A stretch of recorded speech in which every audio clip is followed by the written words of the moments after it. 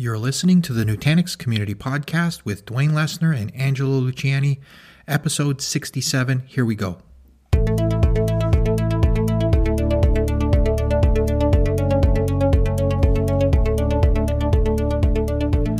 Welcome back. This week, Dwayne and I chat with Nutanix technology champion David Teague about Nutanix Move. And for those that are unfamiliar, Nutanix Move automates the steps required to manually migrate or rebuild VMs on an AHV environment, saving significant time and effort. It's always great to hear real-life examples, so let's join the conversation. Welcome. Today we're doing something a little bit crazy. This might shock a lot of people, but we're actually having a community member on the community podcast. I know, crazy, right? Please welcome David Teague to the podcast. Welcome, David. Thanks. I'm happy to join. I like to talk, so. Well, then I guess everyone's in for a real treat. So it's great having an NTC on the show to share some experiences, and I think the agenda for today is Nutanix Move. Before getting into the tumbleweeds of that product, maybe just tell a little bit about yourself, so people at their home or office, probably in their car, know a little bit about you. Yeah, sure. I've been doing IT since 1997. I started out there back in the lovely NT35, NT40 days. And it's kind of funny. You do that, you do all kinds of jobs. I've done networking, I've done storage, but probably the last 10 years it's heavily focused on virtualization and storage. And so it was kind of natural to latch on to hyperconverged stuff in Nutanix when I did. So nice. Did you happen to enjoy any of the .com boom being in 97? Yeah, I actually changed jobs in the middle of that, and I'm in the RTP area, so we had really interesting things before that dropped, like people wanted to pay people lots of money to be an Exchange admin, and I went on an interview and actually turned a job down because I'm like, what am I going to do? Well, you're going to help people with their email, manage their mailboxes. Okay, what else am I going to do? And I mean, literally, because IT staff grew in the late 90s, early 2000s, and then the .com boom, and that all fell apart. So. Yeah, I just missed out on it. It was very sad after I heard the glory stories of salespeople with huge expense accounts. And I ended up in 99 working in actually maybe a little bit after that, even working in a basement doing development. But anyway, that's life in general, up and down. But we have you on today because the word on the street is you're a Nutanix Move expert. Yeah, it's kind of funny. I actually was in the original alpha test for the, we called it back then, extract for VMware, and actually used the alpha to move a production environment from an old VMware environment onto Nutanix. And credit to Jeremy, was it Jim? I don't know how to say Jeremy's last name, but his staff, I really had very few problems. The biggest problem I had was we were running some really old versions of Linux and Windows, like pre-R2. So I had to do funny things like go get, instead of the, the VirtIO drivers, I had to go get the Red Hat version of those drivers for the older OSs. But we made it all work. So. Right on. So just even as one step back, at a high level, what is Nutanix Move doing today? Today it is probably one of the best tools that Nutanix has for migrating from, VMware Hyper-V on to Nutanix and I guess AWS now. I can't say I've experienced that personally, but I know that is there. But if you want to go to AHV, it is a tool that will get you there pretty easily and pretty quickly. I've done small servers, and we even moved a 10 terabyte file server this time, and I was amazed how easy it was.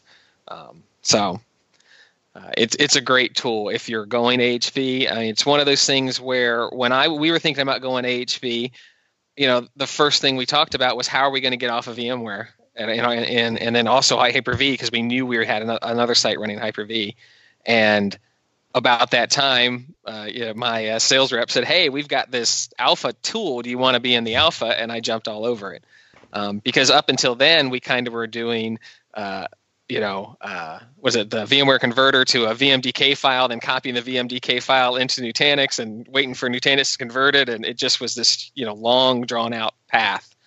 And Move made all of that way, way easier, and it's free. Described as a services dream job. There's lots of billable hours. Well, that's awesome. So as part of getting Move set up, what do you need? Do you need a lot of other infrastructure, other virtual machines, or can you, is it drag and drop? What does a deployment look like? At least from a planning perspective. Yeah, I mean, for me, it's been pretty. The two places I've used it, I had brand new Nutanix clusters waiting, so it was just a matter of downloading the Move file from the the portal, and following the deployment instructions, which were pretty straightforward and simple. It basically creates a little applet to connect to the cluster, and then it'll deploy the VM for you. And from there, it's pretty simple. The big thing is, it has to be on the Nutanix cluster you're going to. That's probably the biggest thing people have to remember. And how it doesn't run on your local PC or anything. That could be good or bad. Probably good though. You don't really want your virtual machines being locked out of the data center by someone in their laptop. Right. And how many jobs can you schedule at any one time? If you have do you want to do just one or two at a time, or can you move 10, 20? How would that look for a large move? Yeah, for me, it had to plan it. I noticed that, it was basically on data set size. So if I was going to move 10 servers and they were all very small, I'd go ahead and move those 10 servers at once. I had, like I said, I mentioned earlier, I moved a 10 terabyte file server. That took about 2 days to copy the data. That's not a Nutanix Move thing. That was more from the network I was on. And that was all Nutanix Move could do at that time. It's always a network. We actually have to fix the problem. We realized we were running through a 1 gig link during that. But anyway, it was all it could kind of do right then. So I kind of tell people, you just kind of figure out what your data set size is. And for me, it's kind of limited. I've got we have lovely things like change processes and stuff. So I have to, I always do stuff in small sets just because of the change process I had to go through. Yeah, you don't really want to find out a problem at a grand scale if you can. So it's always best kind of do at least one or two before kind of going full bore on anything. I guess that would be Absolutely. So you haven't used it for AWS, but ESXi and Hyper-V, are there nuances between the two that you need to be aware of? Not on the Move side. Basically, the VMware side, it's pretty straightforward. I mean, you have an account into your vSphere, and it you just connect it up and it connects up. With Nutanix Move for Hyper-V, we had to do something related to PowerShell. And nice thing is they provided the command in the Nutanix Move documents to make Hyper-V. I think it was a WinRM setting actually to let Move talk directly to the Hyper-V servers. And like I said, the great thing was it was all in the document. I actually gave all the instructions to my coworker. We did this down in Brazil, and he did it all on his own, and he had never seen Move. So as far as getting it set up. So like I said, it's the great thing. Jeremy and his team did a great team documenting all the little steps, different, and even the difference between VMware and Hyper-V. And like I said, I just gave the instructions to my coworker down in Brazil, and he said, "All right, okay, I got it worked. It's hooked up. All right, great." David, I was wondering how did your management team, like when you reported this back up to your management, what was their take on it? So this is one of the things I was working on today. My manager asked me to do a write-up for what we did down in Brazil, because everybody was blown away how quick we moved stuff down there. They had a 3-server Hyper-V cluster, probably about 20 or 25 virtual servers, very old hardware, and and we sent them down, G6, 3-node Nutanix, and they got 10 gig networking down there, and they got all kinds of new stuff. And traditionally, we had sent stuff out like that to some of our global sites, and it sat. Well, I spent a little bit of time with my coworker down there. I showed him how to use Move. We got it set up, and off he went. He didn't hit a single problem. Once I showed him how to do one, he was able to do the rest. And my boss and my boss's boss are blown away how fast we got it done. And like I said, I'm writing up a whole thing, basically patting my coworker on the back for taking hold of it. But yeah, I'm definitely going to mention the tools in Nutanix and how seamlessly and easy that made. And to me, we want to make sure people know this was a great win. The guy down in Brazil worked really hard. The tool worked great, and like I said, they already know. We just we like to tell people what's going on sometimes because people don't always know what happens in IT and all the background working. So we try to make people know what we're doing. Don't tell them about the tool. Tell them about tell them about the old way. Exactly. That. Might as well try to get a raise out of it. Right. It's the Scotty way of doing engineering, right? Yeah. Tell them 4 hours when it only has 2. Yeah. Nutanix Move promotion. It's really that simple. I was curious just on differences between ESXi and Hyper-V because, and I don't know how much of the engineering team is left, but working on the product from the beginning. But a lot of the DNA from the ESXi side came from the Pernix engineers that came into the company. And so they had like low level, details of ESXi. And, that's what made that move so easy coming off there. But Hyper-V is a different beast. Yeah, I mean, like I said, it's just different. I gotta say, it's just different tools. Really, it's from what I remember, really, as far as when you set up everything's done by plans in there. So you did plan, you set up your VMs, and once you have the connection set up with Hyper-V, it's pretty much the same as it was with the ESXi. You can auto deploy the tools that they need to talk to it. It's funny. Like I said, I was in at the very beginning, and the very beginning when it happened, it copied the data over. I had installed the VirtIO drivers myself. Once the VM was live and VMware had to go in there and set the IP, now, they've got it to where it remembers the IP. You can even have it retain the MAC address. Like I had I had a couple Linux machines that, they had the MAC address. I knew they had the MAC address in the config file. So you can even tell it to keep the MAC address when it moves over. And I mean, I can't remember. I've done 30 servers here where I'm at now, and I think I had one not come up with the IP, and I don't know why it didn't. Must have been that guy in Brazil. No, this was here where I am. The Brazil guy said he didn't have any problem, so whatever. It said I must. It was an older RR2 machine. I'm thinking it may have been not patched completely. It may have been missing something. So, like I said, it wasn't a huge deal. But yeah, I mean. We did what I thought was really cool when I did the really big machine. I told you it took 2 days to copy the data, and then when I first clicked into the where you can go in and say cutover, it'll give you an estimate of cutover time. Well, the first time I went in there, it said it was going to take 60 minutes, and I'm like, well, crap! I have a 1 hour change to get this done, but I wasn't doing it till that night.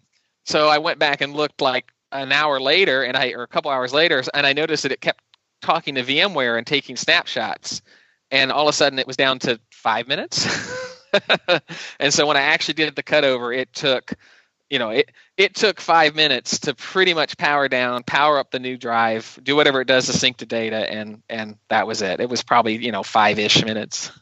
So like I said, the tool is really cool, and that's what I really liked about it, was the fact that I could say, all right, I'm going to do I'm going to go ahead and seed it, I guess, ahead of time, right? Do everything up to where I want to cut over. It doesn't affect your production machine. And then when you're ready, you just hit the cut over button, and it'll do the rest for you. And it keeps, like I said, it was interesting. I saw it keep taking snapshots, assuming to keep the data synced up, which I thought was kind of neat. Yeah, that is great, because you really don't. You have a big VM, couple terabytes. You don't.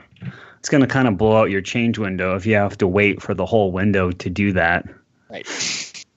And did you have to be aware of other ESXi settings Thinking about maybe fault tolerance or tool versions.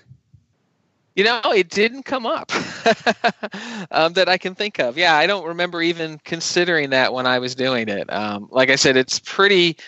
It doesn't really mess with the production machine very much, besides taking snapshots, and that was true for Hyper-V too. We just basically the biggest thing we did was make the connection inside a Move to Hyper-V or ESXi, and then there was really I didn't really have to think about anything else, and nothing seemed to come up. So. Yeah, I mean, I don't remember even considering fault tolerance I was taking backups with Rubrik during that time when that other machine was taking snapshots, and it didn't even affect my backup. So my backup software. So. Oh, that's really good then. Usually when you get mixing of the worlds and, the backup software needs to keep track of its own snapshots, that can kind of not cause so many great things usually in the grand scheme of things.